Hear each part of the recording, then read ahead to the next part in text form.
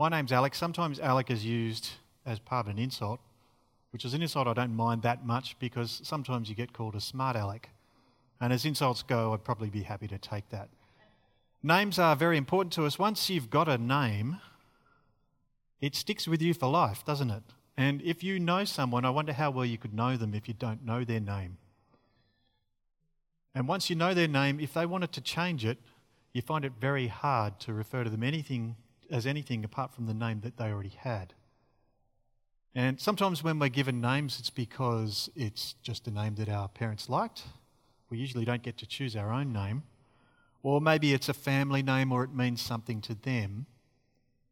And so the longer version of my name is Alexander, and I guess if my folks were hoping that I might, conquer the known world, they may be a little bit disappointed. But today we're going to look at a man and a book called Joshua, and when we read that we go, well, that's a nice name, I know a few Joshuas. But Joshua, to anyone who can read Hebrew, which I can't, but if you could, you'd see that it's a name that means God's salvation or God saves. And names are very important to people in the Bible, and usually they're given to people and then it's their life's work to live up to their name. So Joshua is a guy who is called God Saves. That's the name of the man, that's the name of the book.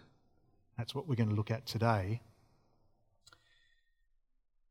And if you're wondering how we got here and why we're going to be looking at Joshua, over the last few weeks, we've been working our way through the Old Testament. We've been working our way through the whole story from the beginning of everything, and then a man called Abraham, and then eventually his grandson Jacob, whose name's changed to Israel, who becomes a whole people, who ends up here at the beginning of this story.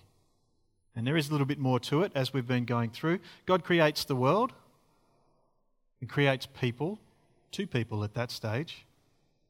Then sin enters the world. After that, things descend a little bit, and there's the story of Noah, where there's a big flood, wipes out most of creation, but God saves one family. Then later on, much later on, there's a man called Abraham, and God makes some promises to him. And those promises are very important to what we're going to be looking at today. From there, Abraham's family eventually becomes a whole nation, but that whole nation is living in Israel where they're slaves. God hears their cries, he brings them out of slavery and promises to take them to a land, the promised land. On the way, they stop at Sinai, and Moses goes up a mountain with Joshua and is given the law. Then what should happen is they march into the land, and that's the end. However, there's a generation that doesn't trust God will keep his promise. So they wander through the desert for 40 years, and every single one of those who was over 20 when they didn't go into the land and didn't trust God dies in the desert. But finally, we're at the end of those 40 years, we're on the edge of the promised land, about to cross the River Jordan and to take this land that was promised so long ago.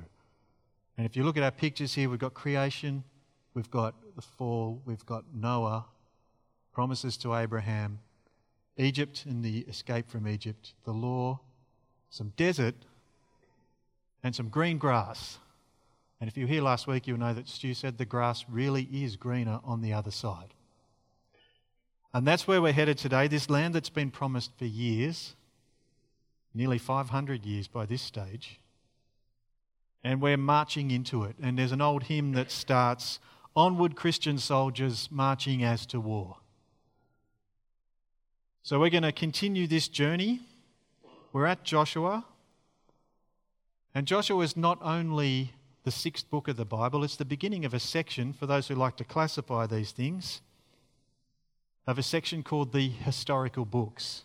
And it goes from Joshua all the way to Chronicles. And these books cover a period of roughly 1,000 years.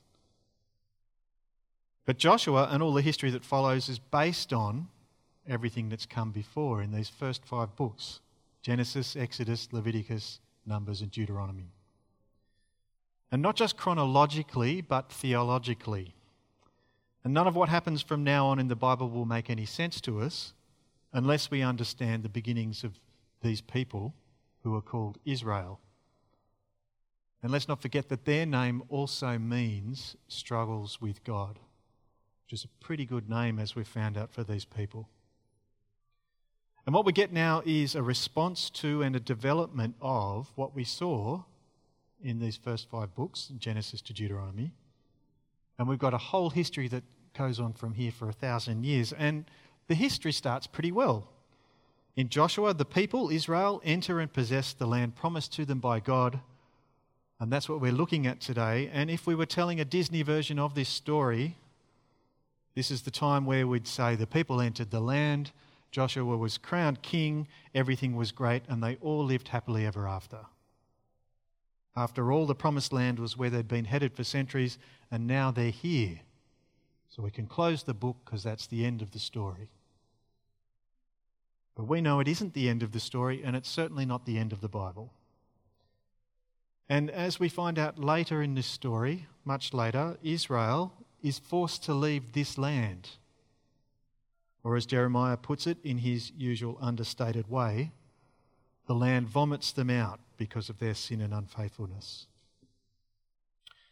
But for now, we're just looking at Joshua. And instead of thinking about strength and courage and conquest, as we work our way through Joshua, keep in the back of your mind promises, faithfulness, and rest.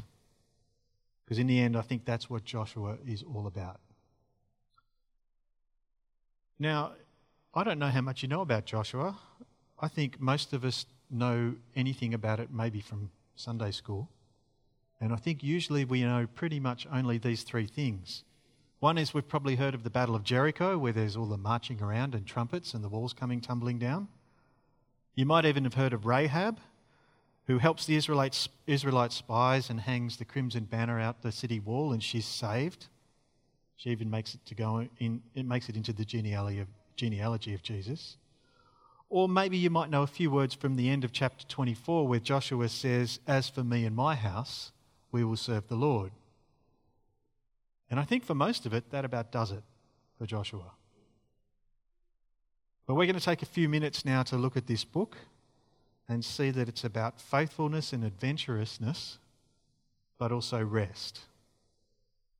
We've got a long way to go and a short time to get there. So let's be strong and courageous and make our way through Joshua. Why is Joshua in the Bible? Well, on one level, it serves as a conclusion to everything that's just happened in the first 5 books. It ties up some loose ends from last week. If you were here, you would have heard about Caleb and Joshua. What happened to those guys? How did all of God's promises about land and nationhood turn out? How did it all end up with those Israelites? And the book boldly starts with after the death of Moses. And by mentioning Moses and his death, we're reminded that a whole generation has failed to enter the promised land because of their unbelief. So in just a few short words, we're reminded that disobedience and a lack of faith has deadly consequences. But now it's a new day. It's a time of rejoicing, and we can see that no amount of disbelief, even a whole generation's disbelief, can frustrate God's plans. So here we have a whole nation now on the brink of entering the land that God promised long ago to his people. So Joshua is something of a conclusion to the history and promises that we read in Genesis to Deuteronomy. And it also looks forward to a whole history to come. But really, it's a sermon. It's a sermon of encouragement. And the clues to knowing that this is really what it's about are from the kind of literature it is and how the book is organised. And it may help us to know that while the church calls Joshua part of the historical books, in the Jewish tradition, the Old Testament is organised differently, and Joshua is the beginning of a section known as the former prophets. So the style and interest of the book is prophetic. It's designed to bring people back to God. Now, there's clearly a strong historical dimension to these books, but like other prophetic books, They're not simply concerned with recording history for history's sake. Instead, these books are really interested in how God works in the events that they describe. So while we should obviously see that Joshua does record actual historical events, we should understand that when it was written, the reason was primarily theological. And if theology sounds like a difficult thing for a professional class of people, what we're doing now is theology. Theology was defined by St. Anselm, who was a Archbishop of Canterbury about 1,000 years ago. He said all theology is faith seeking understanding. And that's what we're doing now. Theology is talking and thinking about God. We're doing that, so you're all now theologians. So next time you bump into someone new, they say, "What do you do?" "I'm a theologian."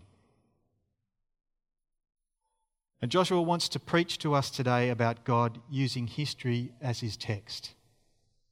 So Joshua, in the end, is a sermon. And we're going to concentrate on chapter 1, but I'm also going to try and race us through the whole book because it helps to get the context of the whole thing. So we're going to do a little survey. I'm going to race through. I'm just going to do the highlights. First of all, Joshua can be broken into 3 main sections. Chapters 1 to 12, there's a description of the conquest of the land. Joshua leads the people in to clear out all the bad guys. It's the section where we get stories of Jericho and walls tumbling down, battles, victories, all the dramatic stuff. Then there's a middle section from 13 to 21 where the land's divided among the tribes of Israel. We see this tribe get this section, that tribe get that section. Then there's the last 3 chapters, 22 to 24. It's Joshua speaking and explaining everything that's happened in his life and everything that's happened in the life of Israel. And Joshua ends much like Deuteronomy ends, with God's chosen leader reminding God's chosen people of God's steadfast love, faithfulness, and justice. Now, I'd really like to do every chapter in great detail, but we don't have that much time. But we're going to look at some highlights from most of the chapters. And we'll start at chapter 1, which we had read to us before by Lyndall, and it opens with a call to courage and strength and to take the land. So it's a call to arms. It's a call to courageous faith, and the first 2 stops that they're going to have are Jericho and Ai. 2 very different towns, but in the geography of the place, where they're crossing in, one's to the south, one's to the north. So they're going to divide and conquer. Chapter 2, we're introduced to a woman called Rahab. Rahab's not only a Canaanite, but a prostitute. But the way she's spoken of in this book, she's an example of faith and an example of grace. And just maybe, she's the only Canaanite worth saving.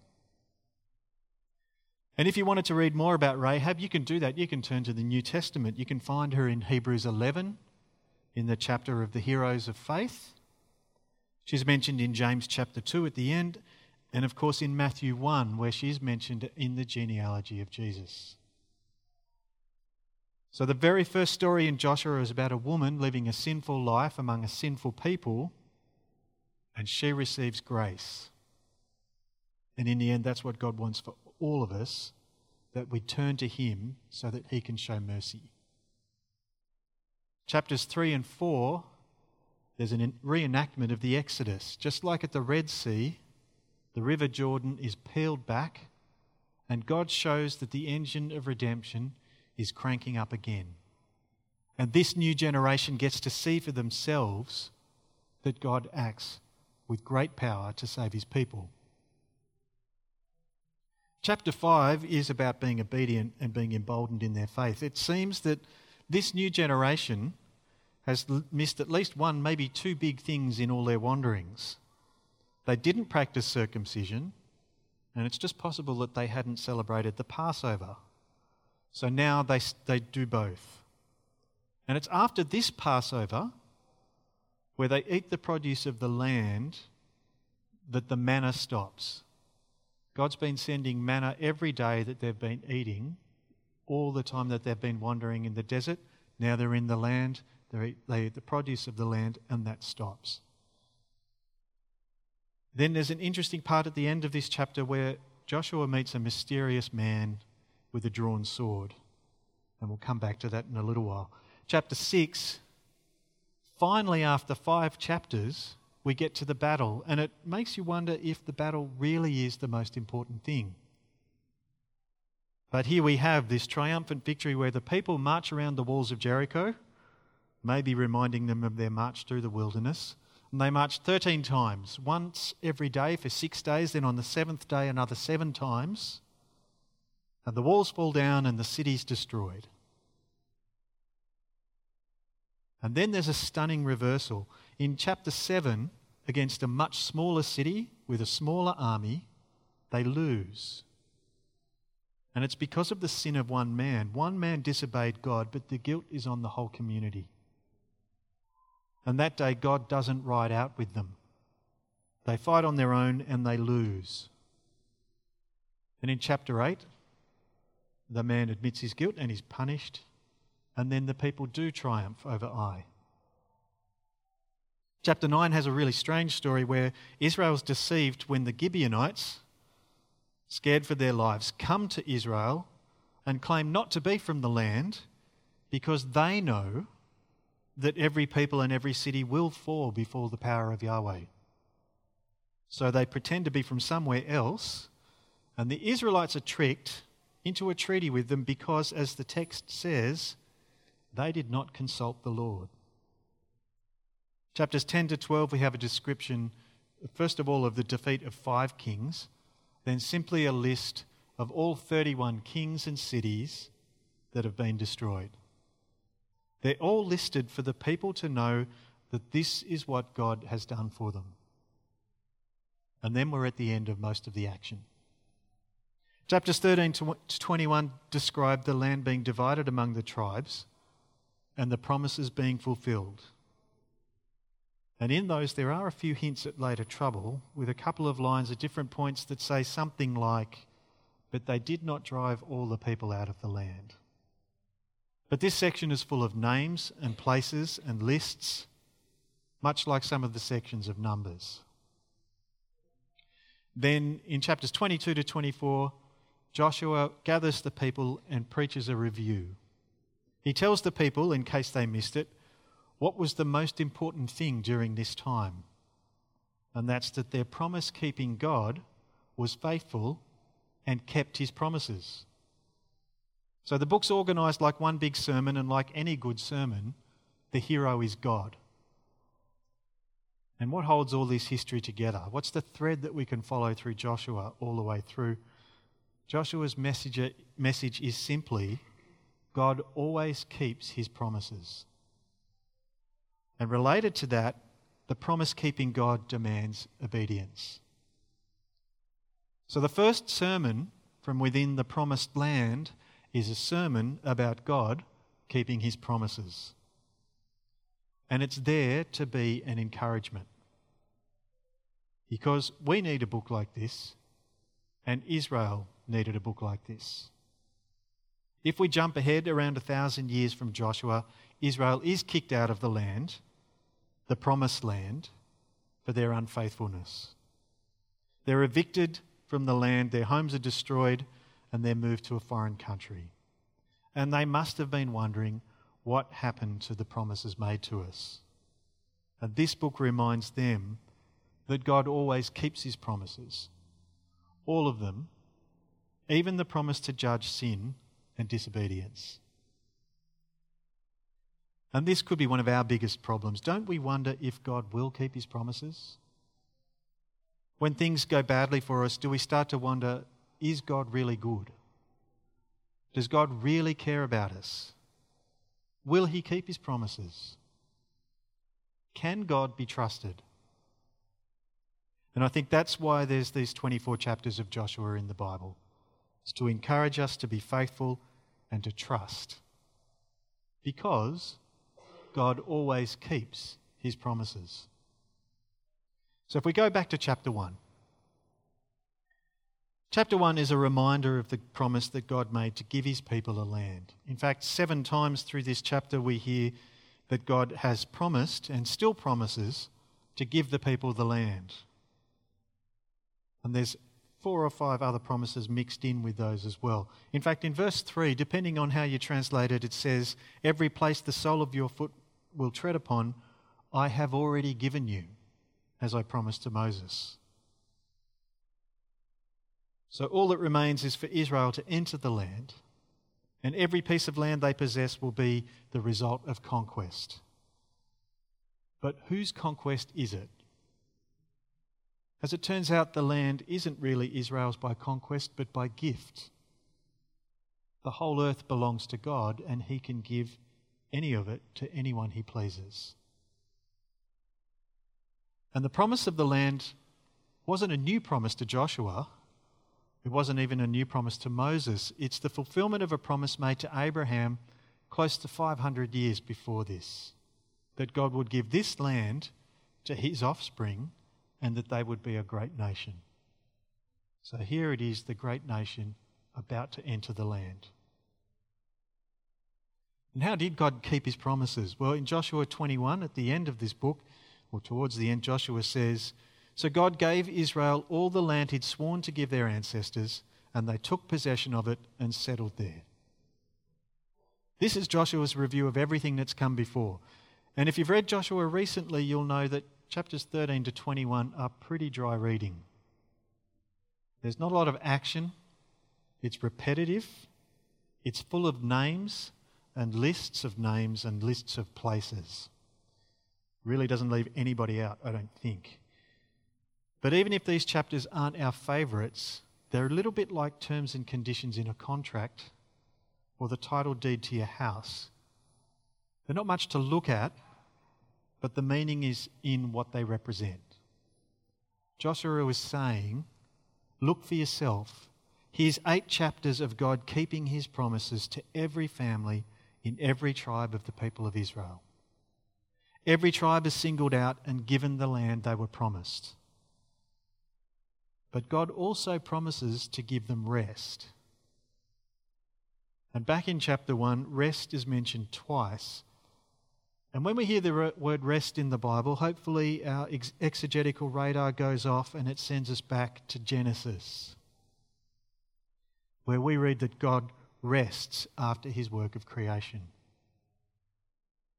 But then with the introduction of sin into the world, restlessness comes into the world.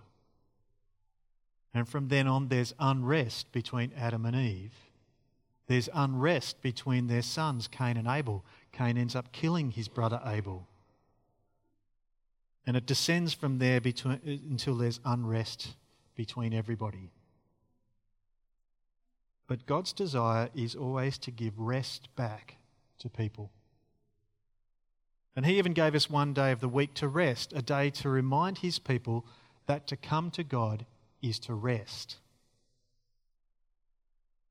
God tells Joshua that he's giving Israel the land so that they can have rest. And we know from last week that the generation that died in the desert because of their lack of faith were told that they would not enter his rest. And actually, to be honest, if you've been following the story of Israel in the last few weeks, you've got to wonder whether any of them actually wants to enter into God's rest.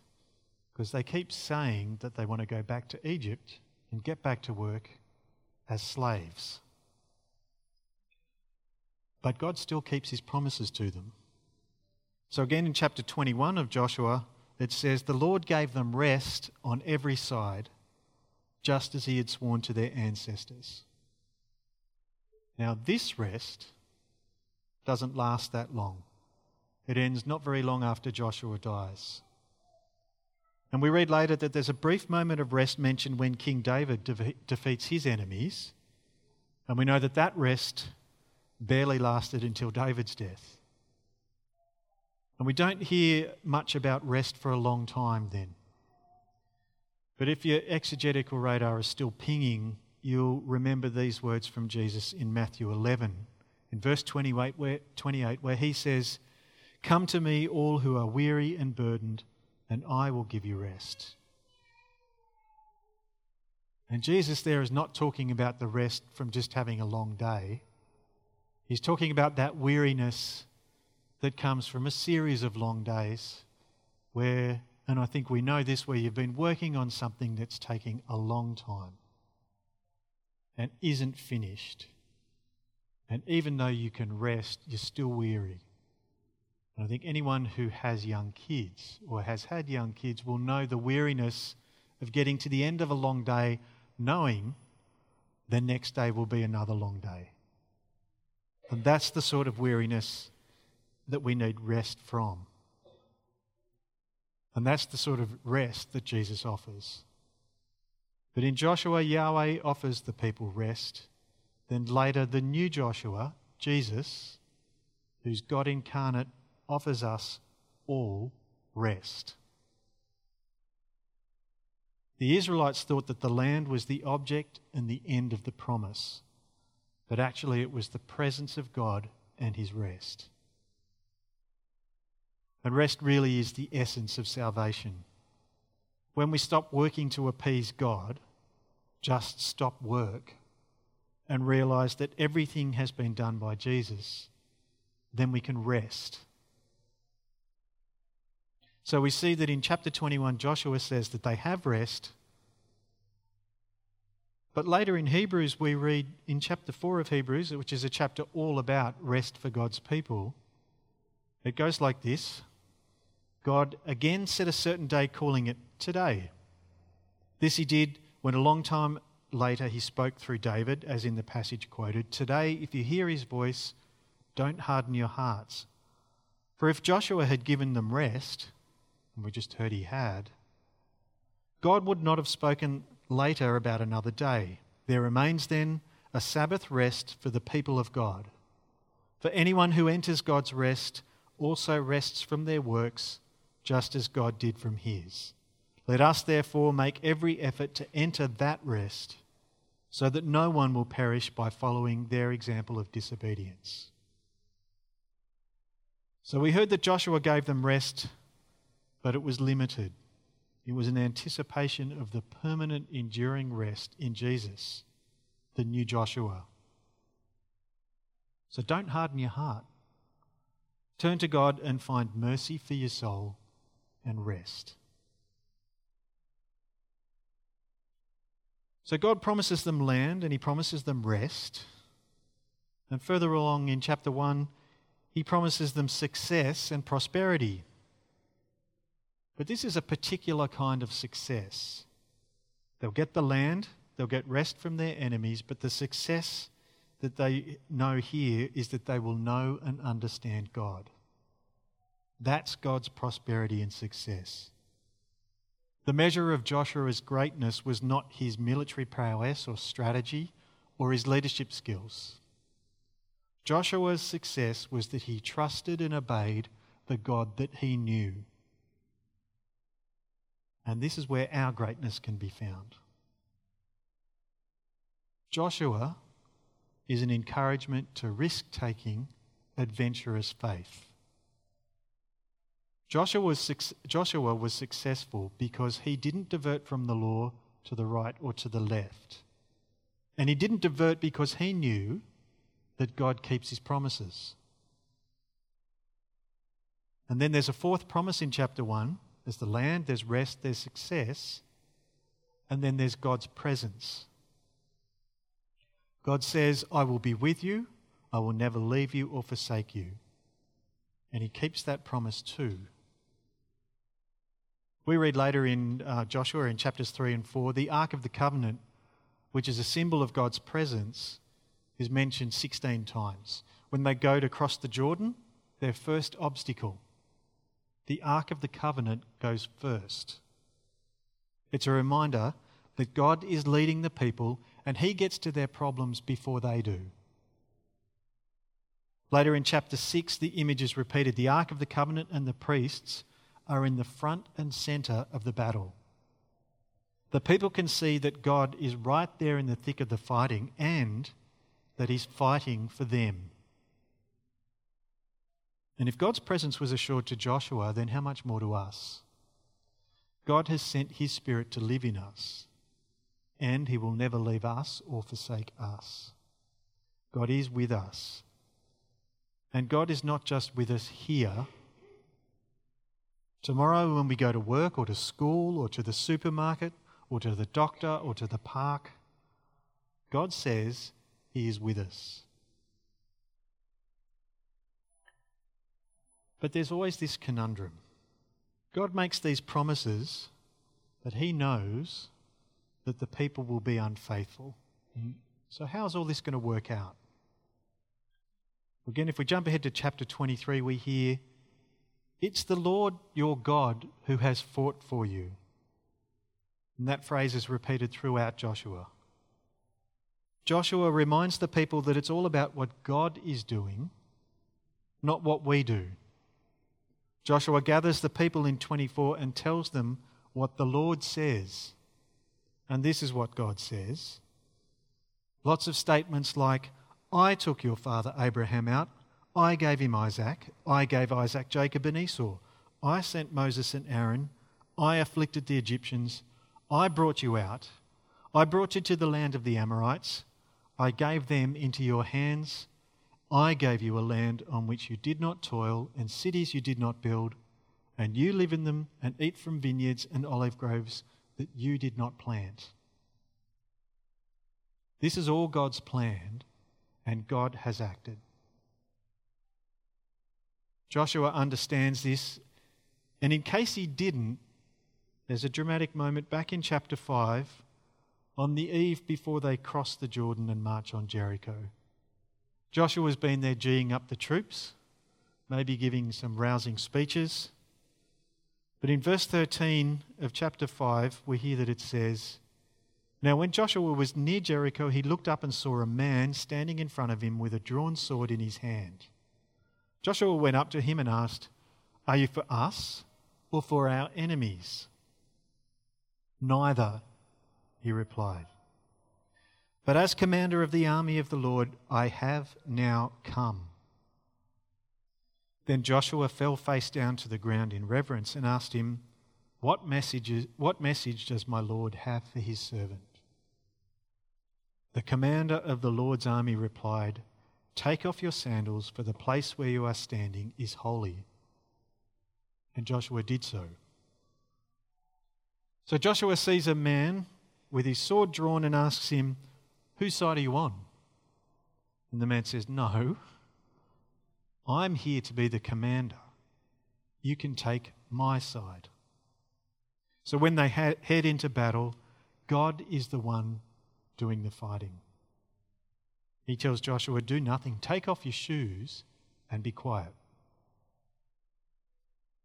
And whatever picture of God people might have, a strict parent, some kind of policeman, a grand old man, we're always trying to domesticate God and put him in a box, just to be let out maybe when we need him. But God isn't a lucky charm, and he isn't a secret weapon. He is what we hear just here, the Almighty God whose presence alone demands obedience and humility. And this is the same God who appeared face to face to Moses in a tent, and he now appears to Joshua as a warrior. God will be for his people whatever they need at the time. And Joshua needed a warrior who would fight for them. Now, if you've read through Joshua, I think, frankly, there are some troubling elements to the book. We're bothered by this kind of warfare. How could the God we know command the destruction, the total destruction, of entire cities? Nothing was to be left alive when they were finished. And I think we should struggle with this. But we should also remember that the Amorites and the Canaanites and the Hittites and the other ites weren't innocent victims. Let's remember that they'd been given hundreds of years to repent. And we know that it was possible and that they were capable of knowing and understanding God, because in Rahab, one of them does. And later in Jonah, we hear that Nineveh, a whole city, can turn to God and be forgiven. But these people, the Amorites and Canaanites, they sacrificed their children, they forced men and women into prostitution, They sold members of their families as slaves for profit. They killed and tortured their enemies for sport. And they refuse to repent, even when they can see that the power of God is heading their way. So now the cup of the Amorites is full, and God would be unjust if he didn't judge them. But in all this, we need to see that God's first thought is for mercy. He gave them time to turn to him, and if they had repented, God would have forgiven them and spared them, like Rahab and her family. And the discomfort we have for some of the things in Joshua is because the conquest that we see shows God fulfilling one more promise. And I think we like this promise a little bit less. And that's his promise that he will judge sin. And that anyone who is not on the side of God's anointed, the new Joshua, Jesus, who fought the battle against our real enemies, sin and death, anyone not on his side will be judged and face the consequences. And how did Jesus win? By letting himself be killed. Jesus takes on the forces of evil and darkness and clothes himself in our sin. So the divine warrior dies and wins, because God always wins. And we know that at the name of Jesus, every knee will bow. But he wins for you, and you can enter his rest. Then you can fight on his side. And if we're not sure what that fight looks like, let's hear what kind of armour we need to put on. If you want to have a look at Ephesians 6, from verse 10, we hear things like this: "Finally, be strong in the Lord and his mighty power. Put on the full armour of God so that you can take your stand against the devil's schemes. Therefore, put on the full armour of God, so that when the day of evil comes, you may be able to stand your ground, and after you've done everything, to stand. Stand firm then, with the belt of truth buckled around your waist, with the breastplate of righteousness in place, and with your feet fitted with the readiness that comes from the gospel of peace. In addition to all this, take up the shield of faith, with which you can extinguish all the flaming arrows of the evil one. Take the helmet of salvation and the sword of the Spirit, which is the word of God." This is the kind of armour we need for the battle. And in one last thing, remember in chapter 24 where God lists all the things that he's done, where he says, "I did this, I gave that." And we might expect, or maybe hope, that at the end of the list God says, "So I do everything and you can just put your feet up." Instead, in verse 14 it says, "Now therefore, fear the Lord and serve him." In Joshua, all of these promises are meant to encourage us, but encourage us to act, to be faithful, and to be adventurous. We're called to action, even in our rest. And God will be with us. And we know we have work to do, because our vision here at New Life is that we long to see new life in Jesus come to every home in Oran Park and the Greater Southwest for their salvation, the good of the community, and the glory of God. In order for us to do that, we need to be faithful and adventurous, but also to have God fighting with us. So let's finish the way Joshua finishes. Joshua says, "Choose this day who you will serve." We have to make our minds up.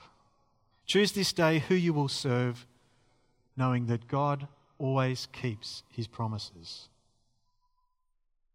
So onward, Christian soldiers, marching as to war, with the cross of Jesus going on before. Amen.